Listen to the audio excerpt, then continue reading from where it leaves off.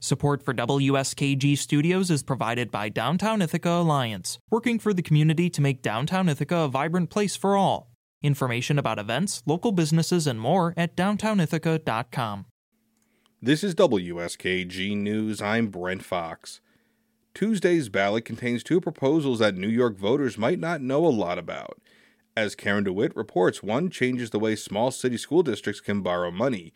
The other allows municipalities to access more funds for sewer lines and other infrastructure.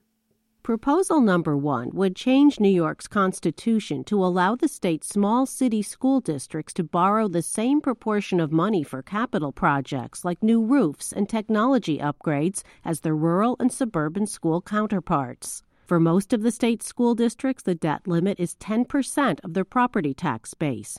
But for the 57 city school districts with populations under 125,000 people, like Ithaca, Troy, Niagara Falls, and Batavia, the amount is capped at 5% of the tax base. The New York State School Boards Association is among those backing the proposal. The group's Brian Fessler says the debt limits were put in place in the 1950s. That was before voters had a say on the school budgets in those cities. He says it's now outdated, and the change would even the playing field for the schools, which often have high rates of economically disadvantaged students. So ultimately, this ballot question or proposition is about equity. It's a vestige rules that were in place last century that no longer apply. And, this is kind of one of the final big steps in order to achieve that equity and balance for thousands of students across the state that are in small city school districts. The districts will still be required to get approval from their boards of education and from voters for any debt they want to incur, just like all of the other districts in the state. A similar proposal was put before voters 20 years ago, but it was ultimately rejected. The second proposal also involves extending the ability to borrow money.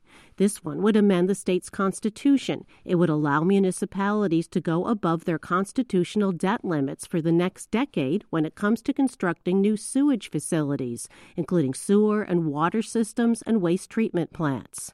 The New York State Association of Counties, Stephen Aquario, says voters should approve the measure. Water, drinking water, and sewer, these are essential infrastructure components for a society. You have to have water and sewer. He says an example of a municipality that needed to borrow above their constitutional limit is the village of Hoosick Falls in eastern New York. They discovered in 2016 that their drinking water supply was contaminated with toxic PFOA chemicals from a nearby plant. Hoosick Falls, who had a massive contamination of PFOA and PFOS in their system, there's no way that small town could have funded a $25 million water line 20 miles or 10 miles, let alone 2 miles. So in cases of emergency funding, that's what we're talking about here. The municipalities still need to seek the approval of the state controller before they can borrow the money. The amendment has come before voters every 10 years since 1963. Aquario says in the future, perhaps the amendment allowing the additional debt should just be made permanent. Remember, both proposals are on the back of the ballot, so you need to turn the ballot over. In Albany, I'm Karen DeWitt.